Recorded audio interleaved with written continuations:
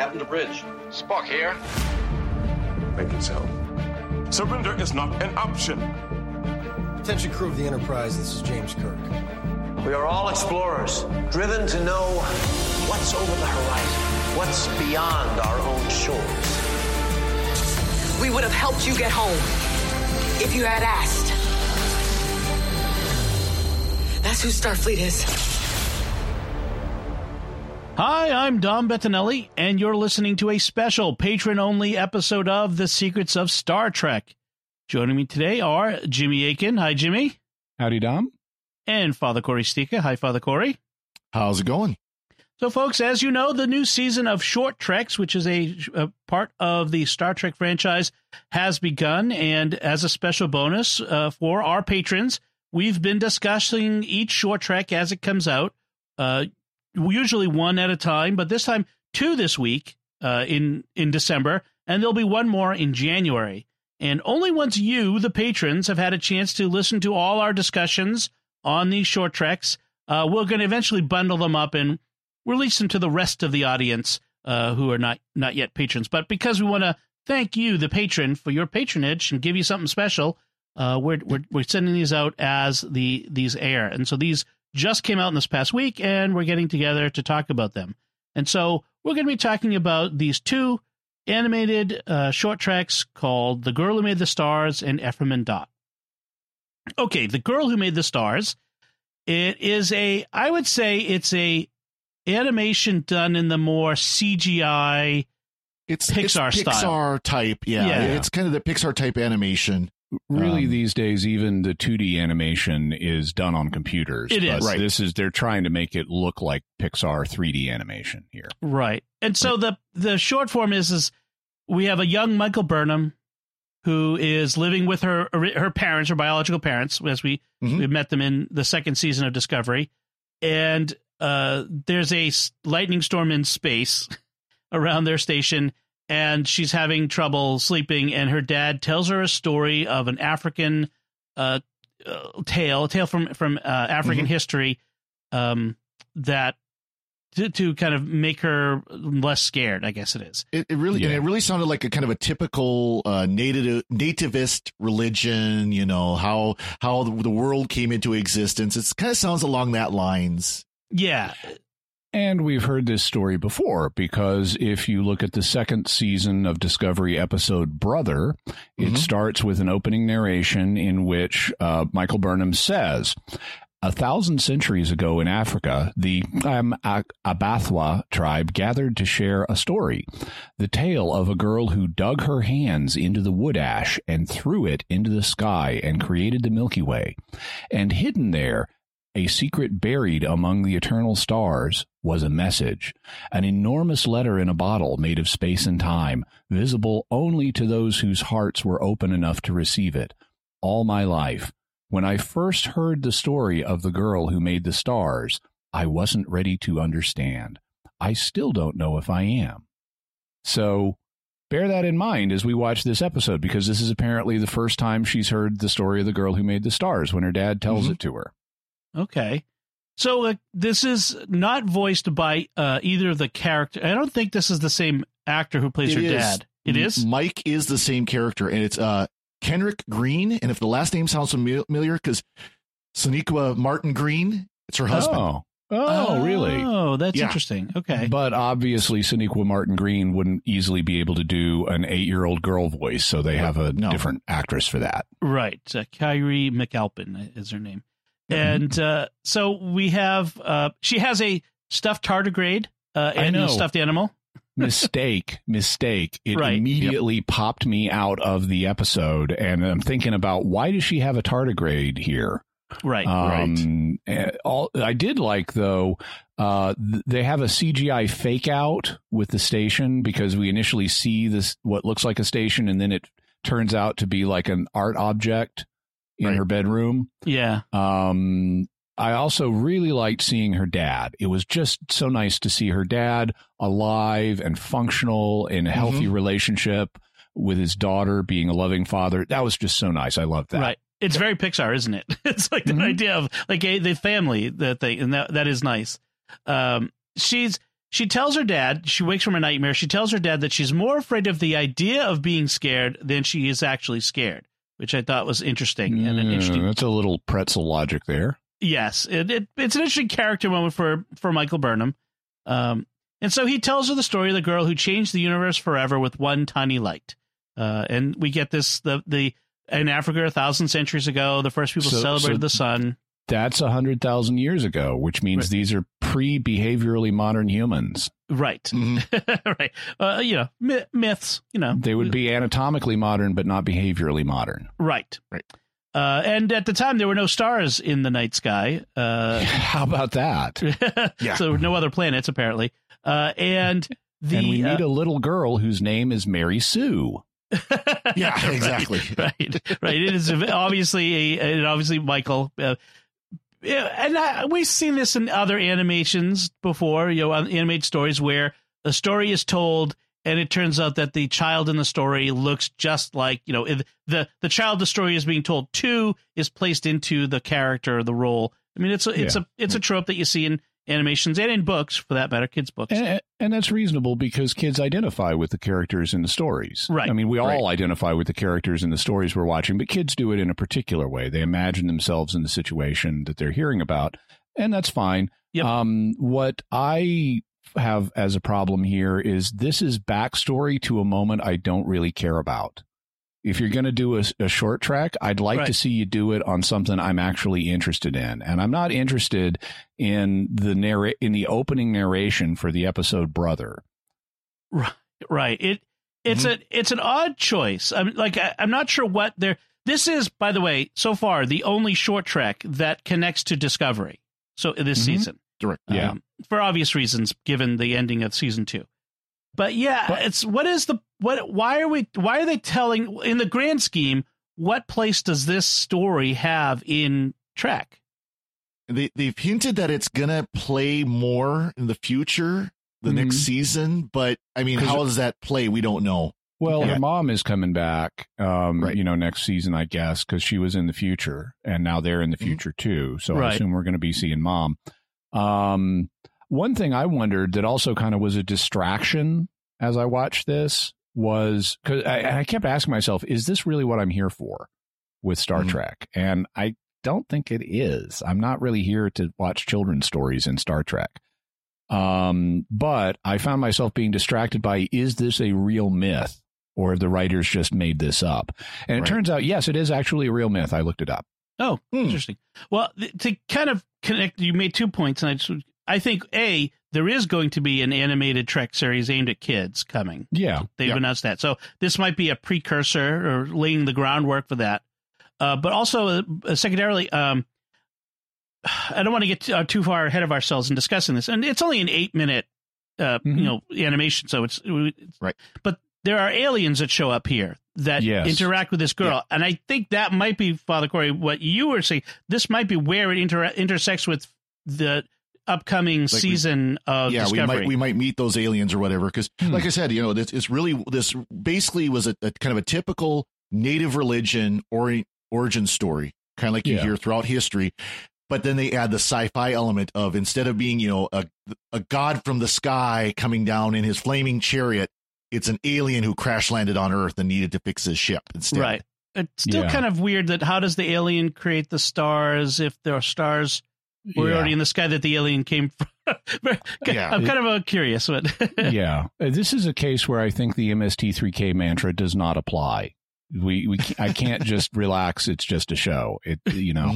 I'm learning about, interestingly, I mean, I also have in my notes that learning about human myths is not really what I tune into Star Trek for. I mean, if you want to tell me about a human myth in the course of a story, like, Gilgamesh and Enkidu at Uruk, okay, fine. But it needs to be part of a bigger story. And it's not here. It's the central story. Right. It's not. There's not much Star Trek in this Star Trek. If it is a saving grace, though, this is just a short Trek. So it's not like a full story. So that helps a lot. Yeah. So it turns out that. Oh, go ahead. Well, so at night, people are forbidden to go out of the village because they think there's a giant snake monster that will eat them. And despite that, Mary Sue goes out at night to look for stuff and like a better place to be for the tribe or something. And she finds a spaceship with an octopus thing, and the octopus thing gives her a ball and tells her the first step is conquering her fear, and now she should lead her people by example. So little 8-year-old Mary Sue is going to become the leader of her people. And she takes the ball back to her people, and as the apparently old man sage priest figure is scolding her for going out at night, which I guess is the message of this, it's okay, kids, to go out at night without your parents' permission. She unleashes the stars out of the ball, and this conflicts with the opening narration of Brother, because she didn't have an alien space ball with the stars inside of it in Brother. In Brother, it was much more authentic to an African myth, and it says the little girl dug her hands into the wood ash and threw the wood ash up in the sky, and it made the stars. Well, the myth would change over the centuries or whatever to reflect people's understanding of the world as opposed to alien. I mean, I could see that there would be differences in the myth from. Well, I think Dad is just spicing it up. It's like a historical episode of Doctor Who. You got to throw in the aliens. Probably, exactly. Probably. You know, one of the things that occurred to me with when the Night Beast is trying to attack her as she's out in the dark. It was very much reminiscent of when she was saved on Vulcan, when Michael went out with the Lamagna. Spock had to save her from the Lamagna. I thought that was a very interesting. I don't know if that was intentional or not, but I thought that was interesting.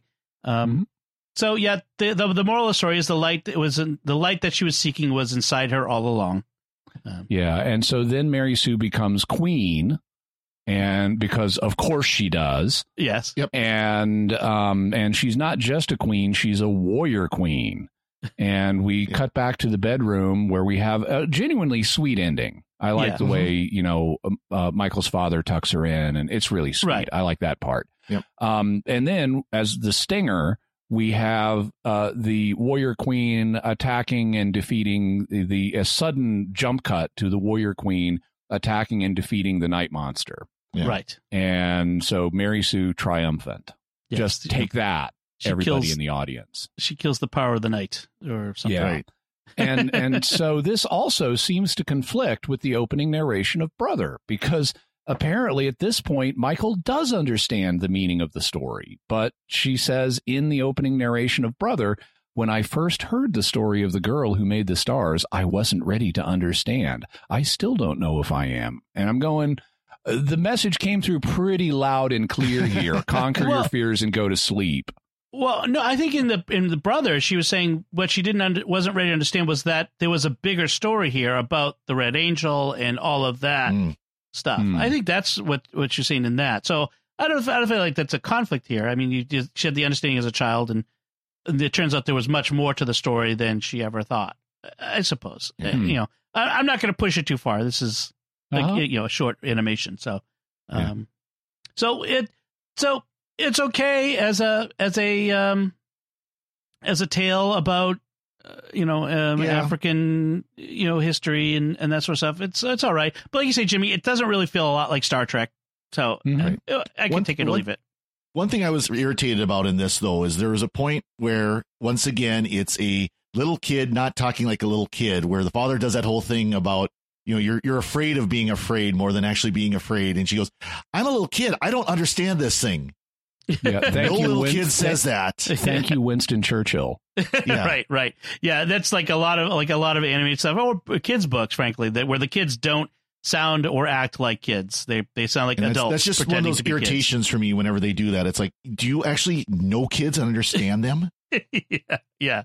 That's welcome to my since life. These writers are from Hollywood, maybe they don't. That's possible. Yeah. All right, so let's put this one to bed. Haha. And saw what you did there. And we'll move on to the other short track that thankfully they released 2 at once. And this was also animated. By the way, these are the first 2 animated Star Trek stories since the end of the animated series, the last episode, the counterclock incident. I don't know. Yeah, it's back in the 70s. Back in the 70s. I will say, just kind of wrap up the girl is that's probably the first misstep, in my opinion, they've had with short treks this season. Yeah. Okay. So I wondered, and actually, Dom, I wondered how you would react to this as a father, because I know that you, I'm sure, tell bedtime stories to your kids. I thought it might speak to you in a greater way than it did me or Father Corey. Mm-hmm. I did not have as much of a negative reaction to it as you guys did, and I think partly because I'm sort of more proximate, more used to these style. Mm-hmm. This is the sort of stuff that they make for kids, and so it didn't strike me as that. But as far as I got a warm feeling from the dad in this. I did like the dad, that connection, that relationship, that she has a strong relationship with her father. Perhaps I think in Discovery they've kind of intimated that maybe Michael was closer to her dad than she was to her mom. Mm-hmm. And that's come across. And so she's very close to her dad in this too, which I like that. Well, I agree with you. I like the father. I think he's done well. But the story of the whole, I was just kind of meh. Yeah, my bedtime stories are different. Last night I had Alexa read me a history of astronomy textbook. So, and I read Tom Clancy. So yeah. So let's talk about Ephraim and Dot, which was the other one that they released. This is also animated. In the cell style of animation. It's obviously, again, like you said, it's computer generated. But my first note was very Tom and Jerry or Sylvester and Tweety-esque. Yes. Yeah. It also starts as if it's a school film. They have and I don't know if modern kids have this experience. This may be another Hollywood disconnect with the experience of kids today. But when I was in school, we had film strips that would be shown to us that were of an educational nature. And there'd always be, on an old style projector, there would always be some shakiness as the film began. And so the frame would shake and you'd see some, scratches on the film, and it would frequently be in black and white, and there would be a narrator. And they start this episode just like that. Right. It's in black and white. You have a narrator. You have the same scratches on the film, which is totally anachronistic because it's the future. Yeah. And you have a Leonard Nimoy sound-alike as the narrator telling us about tardigrades and introducing our personified tardigrade, just like you would see a personified animal in an old school film strip. Yep. We have a tardigrade named Ephraim, which is interesting because Ephraim is a male name, just like Michael is, but this is a female tardigrade, we're told. In fact, she's pregnant and is searching for a place to lay her eggs.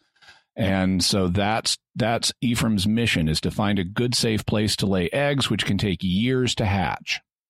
So this kind of reminded me of the film explanation, the ride in Jurassic Park, where they have the explanation of how they've got the dinos. Yes. That was all animated too. So it kind of reminded me a little like that. It does quickly switch from the black and white to the color animation, and it's more apparently real time. And Khan. So this is definitely the original series, right? We have the original series Enterprise, Kirk, McCoy, Khan. We have a voiceover from the TOS episode Space Seed. By the way, the design of the Enterprise in this even is the original series design, not the Discovery style. Yes. Special effects. Much closer to the TOS Enterprise. Yes. And so we have this Looney Tunes style chase through the ship because the tardigrade Ephraim is trying to get in, and a security drone, Dot 7, which we've seen in other episodes of Discovery. And in the short trek, it was in the Ask Not episode. Oh, right. This Dot drone comes out and zaps the tardigrade. And we, again, like we said, we have this Looney Tunes style chase through the ship. And physical comedy. Yes. Yep. The tardigrade sees the engines, falls in love, and lays its eggs on the engines. Then inside, and then Dot shows up, and there's more chasing. We see Sulu from the episode Naked Time with the sword doing his D'Artagnan impression. And then we have the tardigrade. It gets thrown outside and has to chase the Enterprise via warp, apparently, and through time, through space, where we get images from. And here we get the giant green hand in space from Who Mourns for Adonis. Yeah. We have the cornucopia weapon from Doomsday Machine. Mm-hmm. We have the Tholian Web. Mm-hmm. We have the Space Lincoln from Savage Curtain. Yep. We have the Reliant attacking the Enterprise in Wrath of Khan. Mm-hmm. And then we have the Klingon Bird of Prey and the destruction of the Enterprise in Search for Spock. And that's where the chase ends, because, of course, the eggs are in this Enterprise that's about to be destroyed. And they made a mistake, however, here on the revised or refit Enterprise. They called it the NCC 1701A. Right. That Enterprise the A yet. Yeah. That Enterprise did not exist during any of this. The eggs could not have been on the A. Let's put it that way. Yeah. Exactly. So I have in my notes, Star Trek can do comedy, but can it do slapstick cartoon comedy? Because we have had comedy episodes that were great, like The Trouble with Tribbles is one. Also, and we do see some Tribbles, by the way. Yeah. What's that? We do see some Tribbles in this one, too. I know. Yeah. For some reason, there are Tribbles on the ship. And that initially was disorienting to me, because we start with the Wrath of Khan scene, and I'm thinking, okay, we're late first season. And then we back up to the Naked Now. So they've got things, or the Naked Time. Yeah. And so they've seemed to have scrambled the order of things. But at first I was having cognitive dissonance because we're jumping around in time. And then, and I see Tribbles, and I'm going, why are there Tribbles on this ship? We haven't hit that episode yet. And then I realized what they're doing is they set us up in the opening narration saying these eggs can take years to hatch. And so they're compressing all of these events down into a single short for us. But apparently we're meant to understand that Ephraim was in and interacting with Dot on the Enterprise and chasing the Enterprise all the way through the original series, from the first season through the third movie where the Enterprise blows up. Right. Like something like 20 years, like in story. And perhaps tardigrades can travel through time like they travel through subspace, because it has to fly at warp, right? And through the mycelial network, maybe it's travels backwards in time. That was part of the first season Discovery is through the mycelial network, they actually travel forward in time. Right. So maybe tardigrades can as well. Yes. That's that. If you want to stretch the your head cannon to fit it, you can. That's part of the canon of the mycelial network, is it travels through both time and space, so it's not implausible. Right. So we can assume that's what Ephraim is doing here. And while Ephraim is trying to save her eggs that are on the ship as it's being destroyed around them, Dot attacks again, and Ephraim gets thrown clear. The Enterprise explodes, self-destructs, and Ephraim thinks that sees the Enterprise crashing into the Genesis planet and thinks that the eggs are destroyed, and we're very sad. And then Dot shows up, and it has saved the little hatched tardigrades inside itself in space. Yeah, because Dot saw them hatching and saved them. Yes. Yep. And we have a sweet ending, and the Leonard Nimoy narrator sound-alike comes back and tells us that Ephraim is off for another amazing adventure. And we also see that Ephraim takes Dot with her on the adventure because, Gilgamesh and Enkidu at Uruk. Yeah, exactly. Dot and Ephraim at the Genesis planet. So, yeah. So as it says, our new family goes boldly where no one has gone before, and they fly off again. And we get the original series in music to go out on. Yeah. And speaking of music, this episode is directed by Michael Giacchino, the composer, who is not just of Star Trek, but of many great films that have been out there, including The Incredibles and other stuff. So he's done Star Trek movies and that sort of stuff. So it's kind of fun. He's dipped his hand into directing and animation. Yeah, I thought you were going to mention something else about the music. When Ephraim and Dot are fighting in the warp nacelles, or in the engineering section anyway, we actually get a new arrangement of the original series fight music. Da da da da da da da da. That was awesome. Yeah, that was really good too. Yeah, a lot of fun. So that's that short. I like this much more than I like the other one. I mean, the other one was okay, but This was a lot of fun, even as it stretched reality. I grew up with Looney Tunes and Tom and Jerry and all those, so I loved it because it was just kind of it was as much an homage to that style of 1930s, 1940s cartoons as it was to the TOS episodes that they kind of winked at. Right. Mm-hmm. I liked it. I certainly liked it better than The Girl Who Made the Stars. I had some cognitive dissonance. I think they could have done certain things to set it up for us a little bit better. Like one thing I found myself wondering about was why does Ephraim want the eggs? She's like really keen to stay with these eggs. And I had assumed she's like, because all the narrator said at the beginning was she needs to find a spot to lay her eggs. And I thought she's like a sea turtle or a real tardigrade. She's going to lay the eggs and leave. But apparently we're meant to understand, no, she needs to nest them or something. And she needs to sit on them or stay with them or something. So she's more like an octopus or a bird. And I think they could have covered that in a line of narration in the opening to let us know she needs to stay with them. But I did enjoy it. I like little things in it. Like there's a moment where Ephraim gets thrust out into space by Dot, and Dot's looking at her out a porthole and does the live long and prosper sign. Yes. And there's a lot of fun stuff. Once I got what they were trying to do, I enjoyed it. Yeah. It took me a while to get what they were trying to do. Right.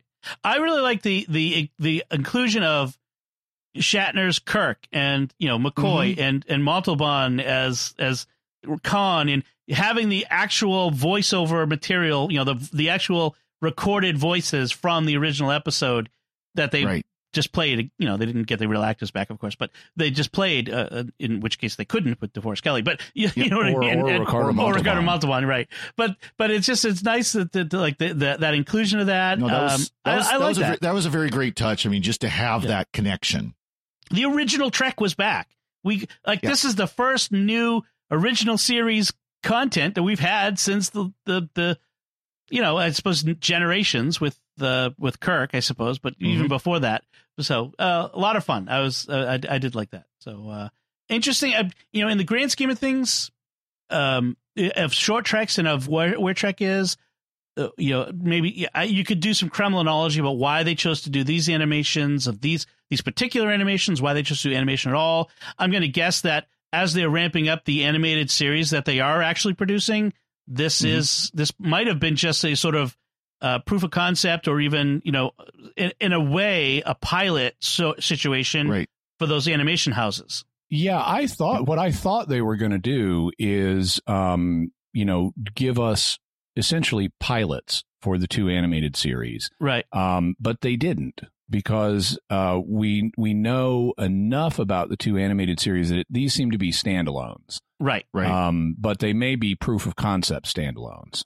Yes, I think that's what it is, and may in fact reflect the style of animation we're going to see in each one. See, that was kind of my thought. Is I know we've got the lower decks, which is supposed to be the more the adult animation, and perhaps the girl is that's the style it's going to be in, and then there's supposed to be more of a like a Nickelodeon level kids one, and Ephraim and Dot is more the style that one's going to be in. I'm thinking it's the other way around. I'm thinking that the one aimed at kids is going to be the more Pixar animation, and because that's really popular with kids, and then the older style, more traditional animation is going to be the one that's aimed more at adults. And do we know? I don't remember now. Do we know where Lower Decks is set? Is it set in? Yeah, it's set. Oh, in terms of time and place, actually, what ship it is. Yeah, we know the name of the ship. I think it's the Conestoga. Okay. And it is a ship that follows up on First Contact. So it's like a second contact ship. Oh, I thought it was something like California or something like that. I think it's a California class. Yeah. Yeah. Because Conestoga was the ship from the Enterprise episode. Right. Okay. Right. Oh, yeah. And do we know what the time period is? Is it Discovery time period, Enterprise time period? I think I've read it, but I don't remember for sure. I think it's kind of original series Discovery type period. Okay. Yeah. Okay. I think that sounds familiar. Yeah. Just I'm curious about see how where if this was even just like even they're developing the style, the production design of what it will look like in the ships and the characters and that sort of stuff. So I'll be curious to see that. But by the way, I sent y'all a link to the original Girl Who Made the Stars legend, And so we can include that link in the show notes. Okay, we'll do that. If listeners want to read the original for themselves. Yep, excellent.